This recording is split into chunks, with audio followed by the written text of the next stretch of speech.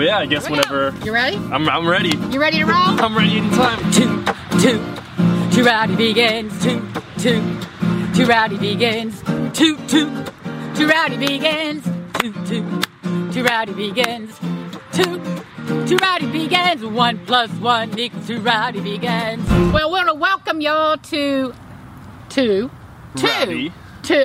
Rowdy vegans. 2 rowdy vegans. That's us right here. We're the 2 rowdy vegans, and we are going to talk to you today about a few things. Our stories. Yeah, and we're actually here at Rowdy Girl Sanctuary, which is your sanctuary. So for the 2 people who are listening right now who don't know, Renee is the founder of Rowdy Girl Sanctuary, a cattle ranch. I couldn't find the word for a second. Cattle ranch turns into a vegan sanctuary. So how did this come about?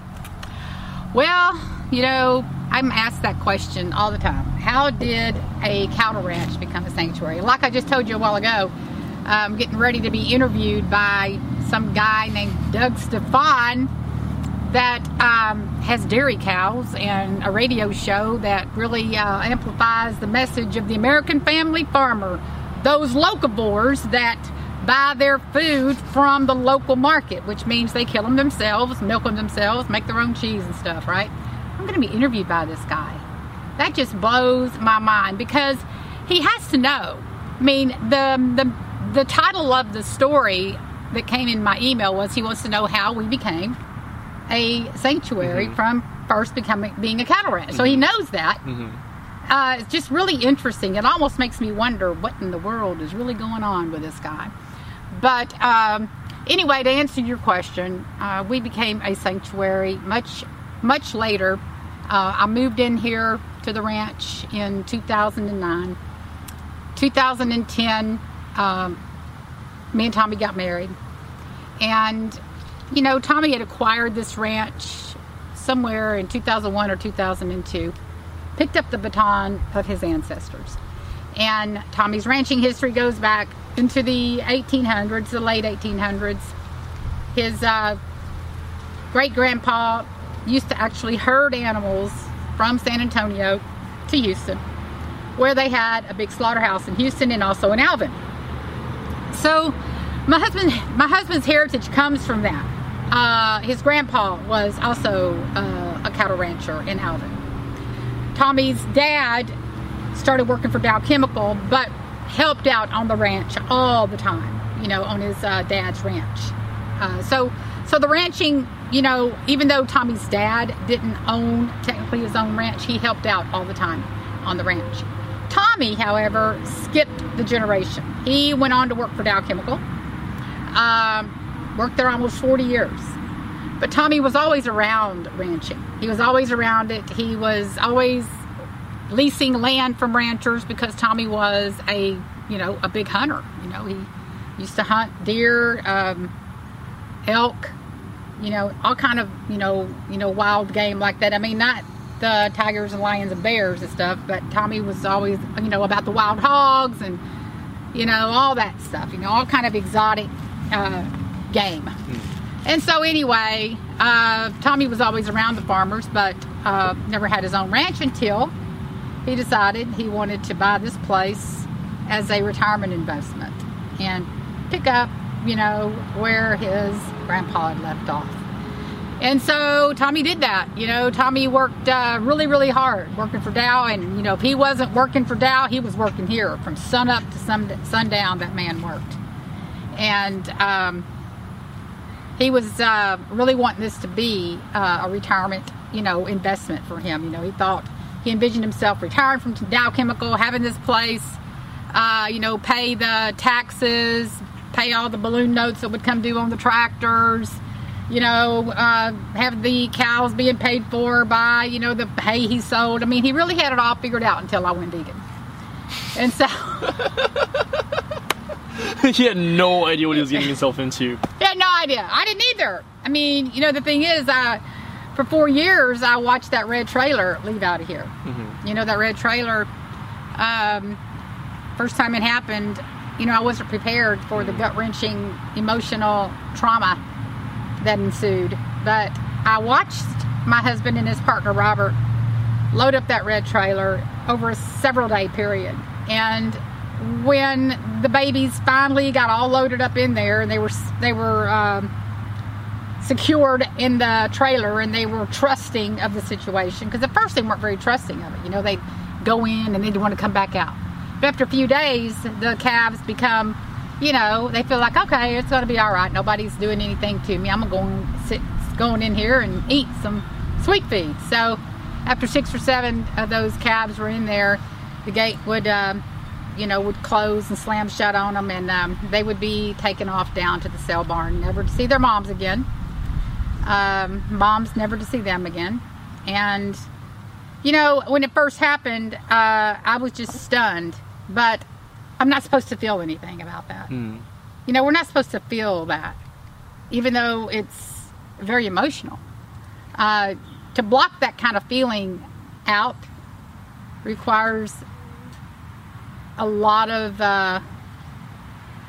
it just causes you to really harden your heart, I think, to really block that out, to not feel that, to compartmentalize, our lives in such a way where we don't feel the emotional bond between a mother and their children. And, my mother, for instance, when I call them calves out their children, she'll say, well, no, they're not children.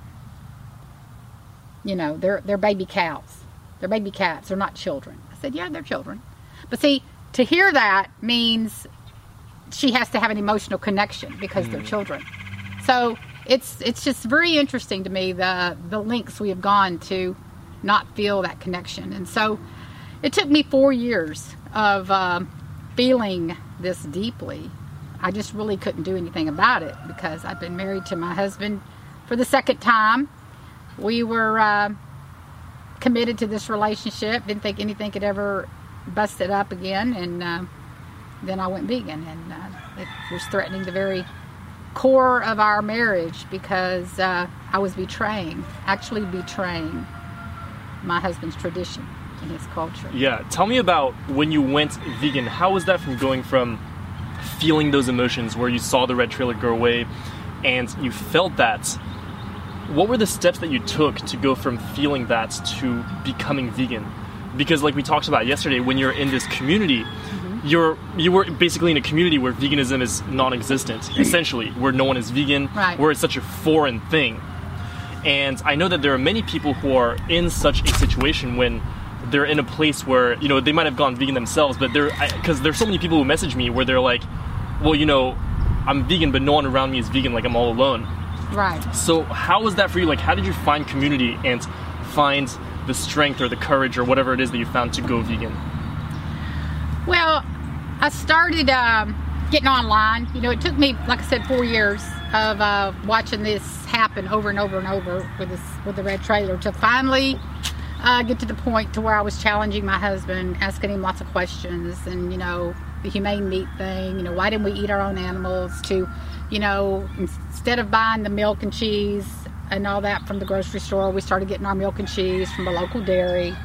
And so I was challenging my husband in many ways, and I kept pushing the envelope so that I could ethically feel okay with consuming animal products. And I never could feel ethical about it. I'd try for a while, but I just kept finding other things that led me to the next story that was, which eventually led me to my vegan conclusion. I see. And so the girl named Jeannie, I stumbled upon I had watched that Melanie Joy little documentary. Like I said, everything had kind of led up to me and my husband fighting all the time. And I had stumbled across that Melanie Joy video after I was watching all these slaughterhouse videos. And the Melanie Joy video was so profound because I guess I was perfectly ripe. I was ripe to the point to where that message shook me up, because they talk about eating that pot of beef stew, and they're enjoying this beef stew. Everybody's just going on and on about it. And somebody says, what's in it? What's the recipe? And she says, well, you start off with a pound of very young golden retriever. Well, I was just ripe enough to just be shocked that, they're eating this stew, but they were eating a golden retriever puppy. And then she says, just kidding, it's really cow meat. And because of the recollection of that was so stark, they couldn't resume eating because the recollection of the baby retriever was still in their mind. And I just, that really shook me up. And then what really shook me up is the night I went vegan. It was October 30th, the night I went vegan. My first full day being vegan was on Halloween. But October 30th, 2014, I went to my mother-in-law's, and she was serving beef stew. It was a big Halloween event. It was a lot of kids, a lot of hoopla. Kids were in their costumes, waiting on the big parade. And everybody was talking, and my mother-in-law brings out this pot of beef stew. And it was as if the world stood still for me. I couldn't eat it. And I said it, I just said, I can't eat that. And my mother-in-law says, why not, Renee? And I said, because it's got floating, dead, hacked up animal bodies in it. And it did. And I had never said that. And everybody in the room stopped talking. It was like as if I had said, it was as if I'd cussed my mother-in-law out. Everybody looked at me with their mouth open like, oh, what did you just say? And I was, and I repeated myself. And they were like, oh I will never forget the look on my sister-in-law's face. I mean, she just curled up her nose like, floating dead, hacked up animal bodies. Oh my God, And my mother-in-law said, well, Renee, you can pick it out. And I said, no, ma'am, there's no more picking it out for me. And that was the moment of true awakening for me, when I knew I would not pick it out. I wouldn't eat, a beef stew, take out the meat, and eat the broth with the potatoes and the carrots. I wouldn't do that. That was it. I couldn't eat that. So, from that moment on, I started looking. And that's how I met my friend Jeannie Westfall. Jeannie Westfall, I was looking on the Global Registry of Vegans. As soon as I decided I was going vegan, it was on. Man, I was looking at vegan everything. But before that, I was scared to look at vegan stuff. I would look at the research about how the cows were being treated, but the very thought of even thinking about being vegan was like the Antichrist. You don't think about being vegan if you're a cattle rancher. You don't consider that. That's totally the antithesis of being a rancher. It doesn't even make sense, And so the more I think about this, and the more I ponder it and I'm interviewed and asked questions about it, the more real it becomes to me that the reason why it took me so long to go vegan was because I wouldn't even consider it. I was having the feelings and the emotions of seeing the babies go to the cell barn, of the mamas crying every night until they lost their voice. I was having all these feelings, but I didn't say, I'm feeling this way, so by God, I'm going vegan. No, I never, I just could not. I was wrestling with this heartache. I was just wrestling with this heartache and feeling completely helpless. So you were just thinking, I'm feeling this, but I'm just going to deal with the feelings. Is that what you were thinking? That's it. There's nothing I can do about it, I didn't even think about whether I could go vegan or not. I mean, it just doesn't register to do that. It just registered that I was just more and more depressed. Wow. And so since you've made that transition and you transformed the ranch into a sanctuary, now when you speak to other cattle ranchers or cattle ranchers' wives and you tell them your story, how do they react? Well, they react, normally what happens is they contact me because they've heard about us. And so they're normally contacting us because they too are having some sort of moment. They're feeling something. And they never talk about it. Well, I didn't either. I never talked about it. But now there's somebody to talk to. And so they're talking to me about it. They want to know more. They want to know how they can make a living if they're not doing this. How do we make a living? I never really intended to do this, so I didn't have a business plan for this. I mean, we're a nonprofit. I use a lot of my skills and fundraising to do what we've done, you know, and event planning to have events. And so that's, you know, that's mostly how we've done it is through, you know, memberships. But, you know, so ranchers' wives will ask me those questions, you know, how do you make a living? I mean, we plan on helping ranchers, you know, transition from farming animals to wind farms, solar farms, veganic farming in our rancher advocacy program. So the rancher advocacy program is a direct result of conversations I've had with rancher families because I know that's what they need. And it occurred to me in this whole process that not every rancher's wife is going to have the same skills I have. They're not going to want to have a nonprofit, you know, in a sanctuary. Some of them won't want to do that. It's not going to be for everyone. And so we needed to figure out how to teach them how to do something different other than animals for a living. It's interesting what you were saying about how that's what they need, and how you were talking earlier about how you didn't even consider being vegan. Because one thing that I'm covering more and more as I spend time with you and I hear stories from you about other cattle ranchers or cattle ranchers' wives, or people who have been, for example, in the FFA programs, who develop feelings for their animals and they don't do anything about it. And I think it's interesting because oftentimes it's easy to look at people in the industry, cattle ranchers, or people who have anything to do with the animal agriculture industry, and we think that they're heartless people. But there are so many people in those circles who develop feelings for animals. And you told me once that that's also the reason that cattle ranchers become cattle ranchers, because they love animals and so they want to work with animals, which makes sense to me because as a kid, I remember wanting to do all these things with animals. I remember being like, you know what would be cool? I want to be a zookeeper. I thought about that. I even played this video game on my computer called Zoo Tycoon, which is a game where you build a zoo. Wow. And I thought I did that because I loved animals. And I remember I want to be a National Geographic photographer. I went to the zoo to take photos of the animals. I tried to make it look like they were wild animals because I didn't want to see the cages and the enclosures and stuff like that, which is interesting because now if I went there, I would make it look like they are in cages because that's what it is. Right, you'd want them to see that. But, you know, I want to do that. I even wanted to be a dolphin trainer. I went to these SeaWorld shows and these kinds of, you know, like with dolphins and orcas or whatever it is that I saw, and I was like, I want to be that person playing with a dolphin. Because when you don't have that perspective, it looks like they're having fun. Right. And I guess that's what happens everywhere, whether it be, for me in my case, like zoos and shows. But for cattle ranchers, it seems like, well, by raising cattle, you do that because you love the cattle. And it seems like society has constructed this narrative where it's unavoidable, for example, in the case of a cattle ranch, that the cows are going to get killed at the end.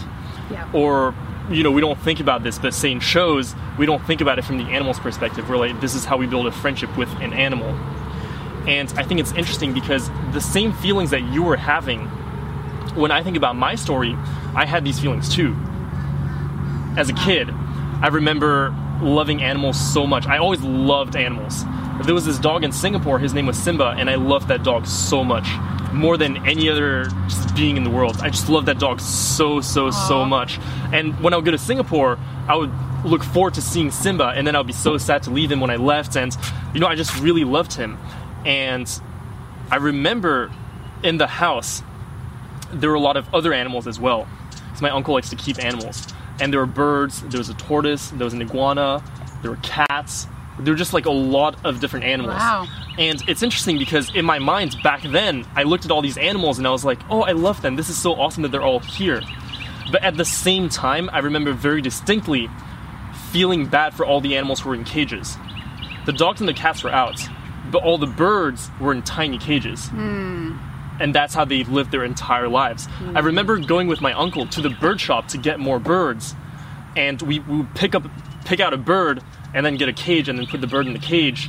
And it was interesting because at the same time I was like, I love animals, this is awesome, but at the same time I kind of felt bad for the animals. Yeah. And I'm sure I felt that. I'm sure I also felt, this was all in Singapore for some reason, but we went fishing and I didn't like fish. I didn't like the idea of fishing. You didn't? Not at all. Ah. Because I would have to kill a fish. I don't want to kill a fish. I didn't even want to kill the insect that you put as bait. Right. I didn't want to kill any of that. I didn't want to do it. But I did it anyways, and I remember feeling that, but not doing anything about it. I remember the most powerful one was being by a river in Japan, and we were eating grilled fish, like fresh grilled fish. And I saw the man preparing it take a stick and stuff it down a live fish's throat, and the fish was just flailing. Oh and then you put God. the fish on the grill to grill alive. And I witnessed that, and I told my parents, I remember. I was like, I feel so bad for that fish. Oh my God, I know. I felt it really hurt me to see that. But that being the case, I still ate the fish. Right. And actually, I think I ate a second fish that day who went through the same thing. And it's similar to what you were saying earlier, because I was having those feelings where I was like, this is wrong. But it didn't even occur to me that as a solution, I could not eat that. Yeah, you don't think about it. I just didn't think about it. You know, it's like there's the solution to not do it is not even registering. And so what I felt instead was a deeper sense of disconnect, depressed. You know, I was depressed and became more and more withdrawn. But I still kept eating the animals. Yeah, because I did that too for many, many years. And I mean, it's crazy because the more I think about it, the more layers of disconnection I personally see. Yeah. For example, that night that I went to the zoo to take photos of the animals, I went home, and on the way home, I ate fried chicken. And see, because for example, at the time, it would occur to me that, see, I would go to the zoos and it would be kind of weird that the animals were in cages. I would feel kind of bad about that. Or I'd feel kind of bad about the birds in our house. Or I would feel bad about fishing. But when I ate fried chicken, it didn't even occur to me at all. Wow. Not at all. Like, not once did I think, this is the dead, dismembered body of an animal who is just like the animals I've seen at the zoo, who are just like the birds at my house that feel kind of bad that they're in cages, but it never occurred to me. And you know what's interesting too? I've spoken to some people who have told me that the moment they went vegan or vegetarian, depending on their story, is when they realized that what they were eating were dead animals. Wow. And I've heard stories of people who, when they were kids, they would eat chicken, but they never realized that the chicken was a chicken. Yeah, that's strange. Tommy's told me stories like that about people. That was never the case for me. I knew they were dead animals, but always, you know, thought that that's just the way it was. You know, you don't think about it, you eat it. And I remember the first time I came home here, you know, because Chick-fil-A was always one of my very favorite restaurants. I love those Chick-fil-A sandwiches. I could eat 2 of them and hail them. And I remember coming home with my Chick-fil-A sandwich bag, and the chickens that we had here, you know, were at my feet. And that was the first time I remember thinking, wow, I could be eating, you know, your kinfolk. I could be eating you if you weren't here. I mean, for the first time, I remember connecting the dots to the chicken sandwich in the bag and the chickens at my feet. I mean, I knew they were dead animals, but we disconnect ourselves from animals that we eat, and we're not supposed to, you know, have relationships with, you know, animals on a farm so that we can eat those sandwiches and those steaks and hamburgers. As long as we're not noticing them, having any awareness that they're sentient, you know, we can eat it with impunity. Mm-hmm. But yeah. Yeah, and one thing I invite everyone to do is to go to a sanctuary, because when you go to a sanctuary, you get to meet the animals and you get to really make that connection. For me, the first time that I actually met chickens and cows and pigs was actually way after I went vegan and I went to a sanctuary. That's when I met them. I didn't grow up around them at all. But one day I saw that the way they were treated was completely horrible. Then I went vegan. Then I realized that we shouldn't be exploiting them at all. But I never met them. But then when I met them, the connection became so much stronger. Because you tell a story about how you were working on one of the chicken's legs. Yeah. And I had this moment at a sanctuary near Los Angeles where I was holding a chicken and I was petting her breast. And I remembered how I used to eat chicken breast. And that is something that I've never felt before because I've never met them. Right. And by meeting that chicken, I could feel that she was alive. Yeah. I could feel that she had a heartbeat. Her body was warm. Like, she was moving around. She was chirping, and I was like, I used to eat this? Yeah. An actual living being? Except they got their heads cut off. Their throats were slit. Their heads cut off. They're dipped and dunked into scalding water, and they're defeathered. And I remember, working on Dixie Chick, and feeling of her little leg. And I used to love drumsticks and wings. That was my favorite. And I remember feeling the leg and where the foot came down to where the nub of the drumstick was. And I thought to myself, wow, that's where the drumstick, that's the part I used to always hold, and I used to chew on this part of the leg. It was so disgusting to me when I really, really started putting the 2 and 2 together.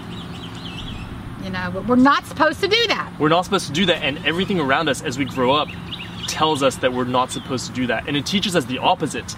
And now, the more and more I become aware, when I go to places like grocery stores, I always take a look at milk cartons or the packages on eggs. And you see that the way they portray dairy farms or egg farms or any farm is green pastures, blue skies, happy animals. I mean, that slaughterhouse that we go to in Los Angeles, the mural of that slaughterhouse is a happy farm. I've seen it. Yeah. And everything around us tells that. For some reason, like, I don't know, like, when I grew up, that's the image of a farm I had. I'm not even sure why, but I guess it must be because everything around us tells us that, and on top of that, we create our own stories and then we perpetuate them ourselves. Well, old MacDonald had a farm, E-I-E-I-O. I mean, we sing these jolly tunes when we're kids, about old MacDonald's farm, and with a quack quack here and a quack quack there, with a moo moo there and a moo moo here a moo, there a moo, everywhere a moo moo. No, everywhere blood. That's what's really happening. Yeah. No, the song is not like that at all. The real tune should be much different. Yeah, and so because there are so many things in place right now, which, by the way, it's interesting because you can look at it a couple different ways. You can look at this as people are intentionally doing this, which is partly true, probably. But also, if you study sociology, what sociologists say about systems and society is that when a certain system is in place, the people don't have to be conscious of it, and they don't have to support it to perpetuate it. For example... Say that one more time. I think everybody needs to hear that. I'll give you an example. Yeah. Take something like racism. Racism is real. It exists. Exactly. Clearly, by results. By the way that society creates results, racism exists. Mm-hmm. But it doesn't mean that people wake up being like, I am racist. Exactly. But they might engage in racist behavior. In fact, they'll even say they're not racist. They'll say they're not racist, yeah, but they'll engage in racist behavior. It's not because they have bad intentions consciously, but it's because society has normalized a certain type of behavior. Yep. For example, you can see that in sexism, where if you look at media, or like older media, things are changing now little by little, which is incredible. If you look at the way that men treat women, because we grow up around that kind of media and around that kind of environment, we learn that that's normal. And so people can very easily do that behavior without the bad intentions behind it. Exactly. And I think with what's happening now to animals, it's very similar, yes, where most people, it's not that they're bad people consuming animals, it's that they're indifferent. The author of the book Sapiens, A Brief History of Humankind brilliantly describes this, where he says that, well, for a long time in history, horrible things happened because of negative emotions like hatred. For example, wars were fought over religion, over let's exterminate you. That was the motive behind the war. Yeah. But with the way that we're exterminating billions of animals today, most people who are supporting that, who, by the way, most people are the consumers. Right. The billions of consumers around the world who eat animal products, that's who's supporting those industries. They're not thinking, let's kill all these animals. That's right, not at all their motive. They're indifferent, and they're just disconnected. And I truly believe that at our core as people, we're good people. Yeah, I do too. And that every time I've seen a child hang out with animals, they've always loved animals. Exactly. Like, no one wants to harm an animal. So when you look at like ranchers, people who own feedlots, it's very easy to paint them as the villain. It is. Because we say that, oh, but they know and they're still doing it. But I believe that there are so many layers of things going on in society that creates that disconnect. Oh, there is. That it's not that they have bad intentions, but it's very similar to how you and I felt those emotions, but we didn't even think of that solution. Well, you remember did you ever watch the weekly show Dallas? No. You know, it was, the big rancher, I forget what his name was, JD or something, but anyway, he's the big, you're always imagining these ranchers, wealthy, owning thousands of acres, generations deep, multi-generational, 4, 5, 6, 7, 8 generations, and they're considered to be, very wealthy and upstanding citizens. People want to model them, be like them. Their kids are supposed to, inherit the ranch and do the same thing their dads did. So the whole idea about this ranching culture is so romanticized. It's normalized to the point of, like we talk about normalized violence. It's a normalized violent industry. And what we're supposed to see is this romance novel, basically. We're supposed to see this beautiful landscape of all these cows just, grazing on the grass, and the kid over there milking a cow, and squirting one tit over at the little kitty cat, and that this is the American way. No, and so what's happening has nothing to do with what we are seeing, with what we think we're seeing. What's really happening? It's kind of like that Wizard of Oz. If you ever seen the Wizard of Oz, where behind the curtain was this wizard, but what he was just this little guy, and he was making this big, show happen. Well, that's what's really happening. A few people are really making it look like something it really isn't. And I want to bring up another point, which is interesting about what you said, because you said that we're supposed to see cattle ranching as a romantic thing. It's a beautiful thing. Farming is beautiful. It provides food for them, whatever.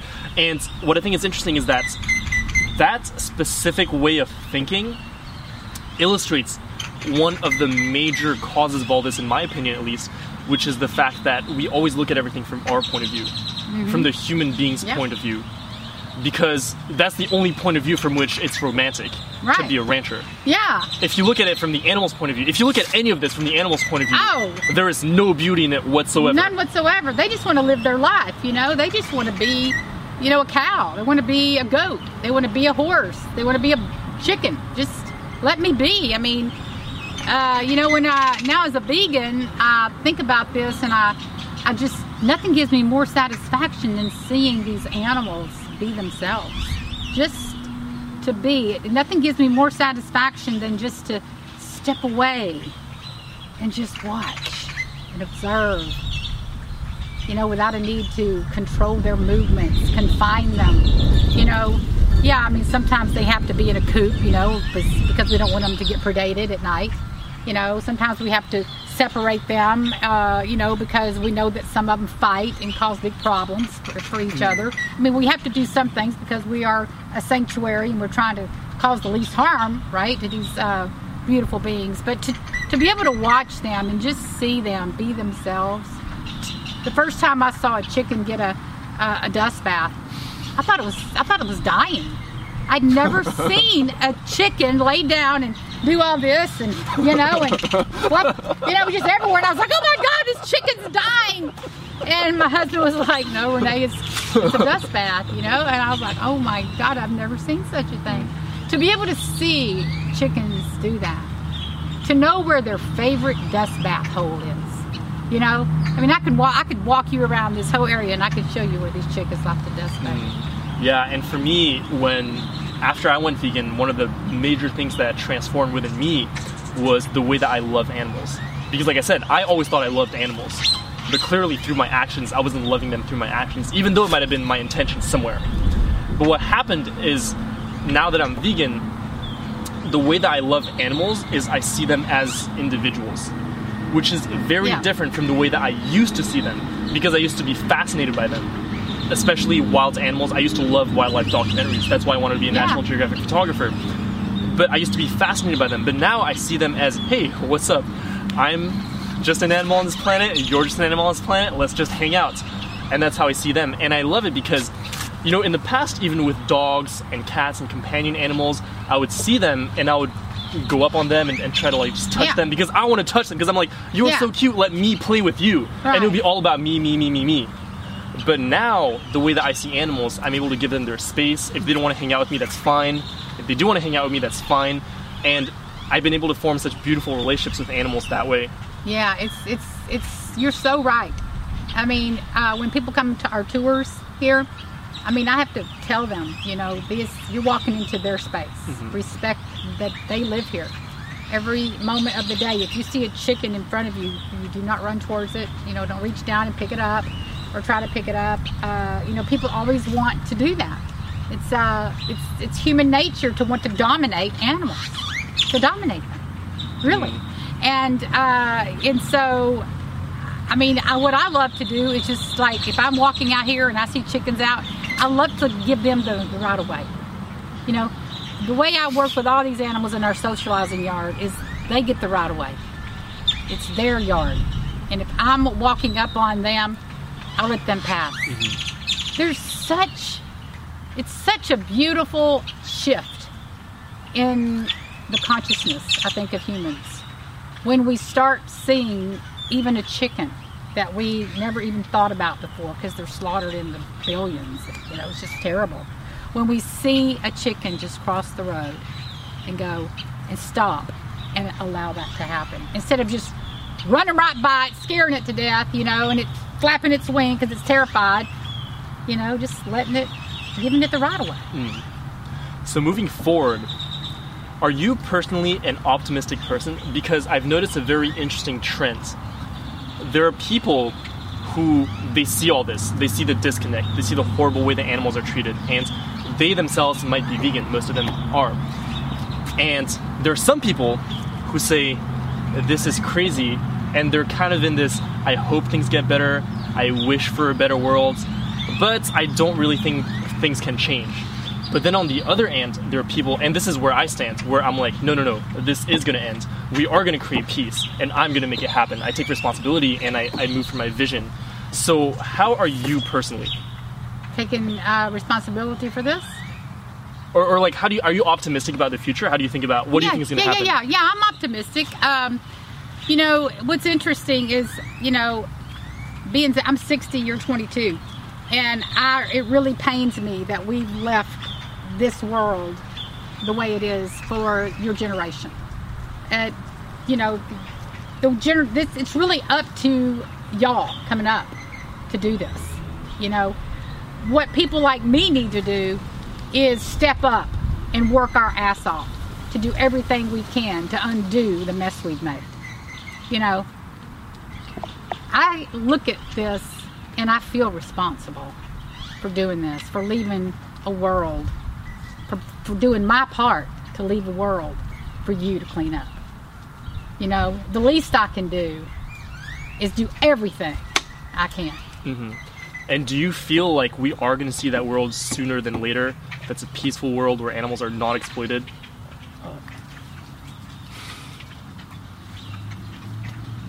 Isn't that beautiful? You know, I think we will. I think we will see a peaceful world where animals are not exploited, but I think that we have to get on every platform we can get on. We have to be willing to get our face, our name, our words out there. We have to be heard. You know, we can't sit behind, you know, our four walls depressed and doing nothing about it because we feel so horrible about what's going on in the world. I mean, there are days I don't want to get up. There are days I am scared to death. So the F what? You know, I have to put one foot in front of the other and do it anyway. It's my responsibility. So do I think it's going to happen? Yeah, but only if people do that. People have to get up no matter how they feel. It ain't about our feelings. You know, what I've had to learn is my feelings are not facts. I will feel scared to death one day and optimistic and ready to go the next. So I don't rely on my feelings to tell me whether I should do something. If I'm feeling, blue or sad, I still get up and put a smile on my face and go do this.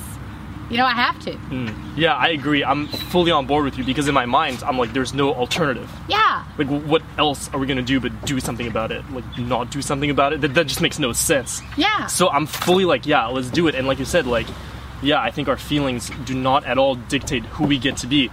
One of the things that I've been trying to push in the community is that sometimes we feel sad, sometimes we feel angry, sometimes we feel frustrated. And when we face reality, especially because it's so horrible, we can feel these feelings. But me personally, in those moments, I still choose who I am. I still choose to come from love. I choose it because I believe that I can choose that in every moment and in every conversation that I have, in every time that I'm speaking out and I might be scared or intimidated or whatever it is. I'm like, okay, I feel this. I acknowledge it. I'm not gonna try to suppress it. I acknowledge it. I feel it, but I'm like, well, so what? I still choose to be who I'm committed to being. Walk through. And I'm going to create what I'm committed to creating. Yeah. Because what I've noticed for anyone who's had any success in any field is that they move from a place of vision and commitment. That's right. Not from a place of, this is how I feel. That's right. And they develop things like disciplines. One of the reasons that I put out a video on Instagram every single day and that I push myself to create content to change the world is because it's a discipline for me. Yeah, it's a good one. You're doing a great job at that. Like, whatever happens during the day, I'm gonna get that done, and I'm committed to that. And it doesn't, like, sometimes I don't feel like doing it. Like, last night when I was editing the video for today, I was so tired. It was like 2 a.m. I was still at it. My computer was having all sorts of problems. My computer's, like, my screen is all cracked now. I can barely see my screen. Yeah. But at the end of the day, I have to choose whether I'm gonna be a victim to that or whether I'm gonna live my commitment. And for me, I just choose to live my commitments no matter what. Exactly. And I believe that the more we have people in our community who are vision-driven or who are driven by their commitments, who tell themselves, this is what I'm going to create, this is the difference I'm going to create. I was so inspired the other day when Earthling Ed posted a post on Instagram, and he said that between last October and this October, almost 34,000 people signed up for Challenge 22. That's incredible. Through his links on his social media content. And I saw that, and it's incredible. And because I read the comments of that post, and what I saw a lot of people say is, they're like, wow, that's awesome, like, congratulations, this is so cool, keep doing what you're doing, and things like that, which is all awesome. And I feel the same way. But the second thing that I think after I admire that is, how am I going to do that? Yep. I ask myself that question. How am I going to create this type of impact? Right. And because I'm like, if he can do it, I can do it. Exactly. And if I can do it, then anyone else can do it. It's just a matter of commitment. If he can figure out a way to do it, there's no reason why I can't do the same thing. Well, you know what it is? A lot of us are so afraid to be, of our own greatness. We all have an ability to excel and be really great at whatever we're here to do. And we always play it so small, typically. I mean, we play our lives, downplay it. We are amazing beings, and once I went vegan, it was as if everything in me that I'd always thought I was supposed to do with my life, it all just concentrated into my purpose, my destiny, what I feel like I'm really here to do. And I'm not playing it small, because that does not serve these animals. It does not serve these animals for me to sit in my house behind these 4 walls, piddling around, crying, and, watching slaughterhouse videos and getting on my computer and putting everybody else down that's doing something.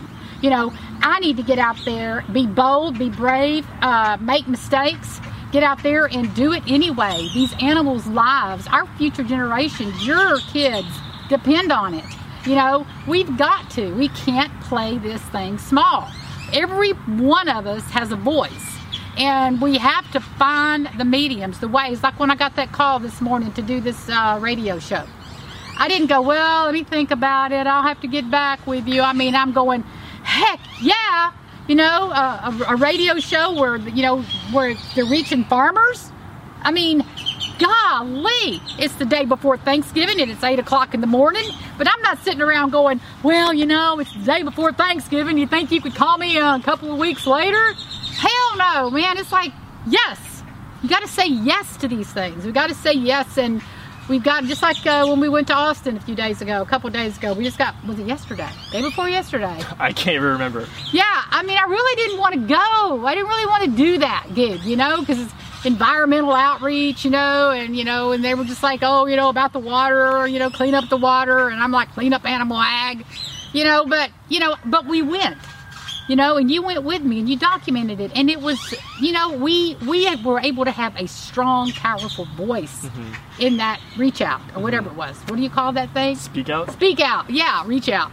We were able to have a voice there. We were able to meet one of the guys that were working with Star Love Ranch, the ranch that we're working with transitioning. So, wow, we can't be afraid. Yeah, and like you said, one of the things that I've seen in my journey, and this is a journey I've been committed to long before I got involved with veganism and vegan activism, but since being involved in vegan activism, I've really seen this play out in my life, which is the journey of becoming better as a person. If I'm going to change the world, and if I'm going to save animals, I have to grow. I have to transform. I always have to be better and better and better and better. I always have to evaluate my life, how I'm doing things, who I'm being, and I have to seek how I'm going to improve. And I've seen that play out in very tangible ways. One of the first shifts that I've made in my mindset is that I acknowledged that I was a leader. Yeah. I was like, that's it. I'm a leader. Done. Yeah. And I had to do that because after I acknowledged myself as a leader and I saw, like you said, the greatness within me, that's when I was really able to start speaking out. That's when I was like, you know what? I'm going to do this, and that's it. Regardless of what anybody else says. What I had to realize, because people will try to shoot you down. There's people that will tell you you're not great. There's people that'll tell you you're a scammer. There's people that'll tell you that, you exploit your animals. There's people that will tell you things. But just because they say it doesn't mean it's true. People gonna say all kind of crap, but it doesn't mean it's true. Yeah. What's true is what's resonating within my soul. And when I started to see what I'm really here to do, and I realized that greatness, it's not that I think I'm great. I don't think I'm great. I don't think I'm all that. But whatever's in me, whatever is motivating me to work for these animals' liberation, that's great. Whatever is inside of me, pushing me, getting me out of bed in the morning, getting me to sleep at night, causing me to work 7 days a week, whatever that is fucking great. Okay? I'm just going to say it just like it is. That shit's great. Me personally, this girl, Renee, I'm not all that. I make a lot of mistakes. I err, but whatever is driving me is phenomenal. And I'm sticking with that vision, with that voice. And I want to hang out with people like you that understand and are calling on that too. I love it. All right, well, I think that's a great place to leave this today. But thank you so much for listening. Thank you so much for watching. We appreciate it so much. This was Two Rowdy Vegans. Until next time, Peace out.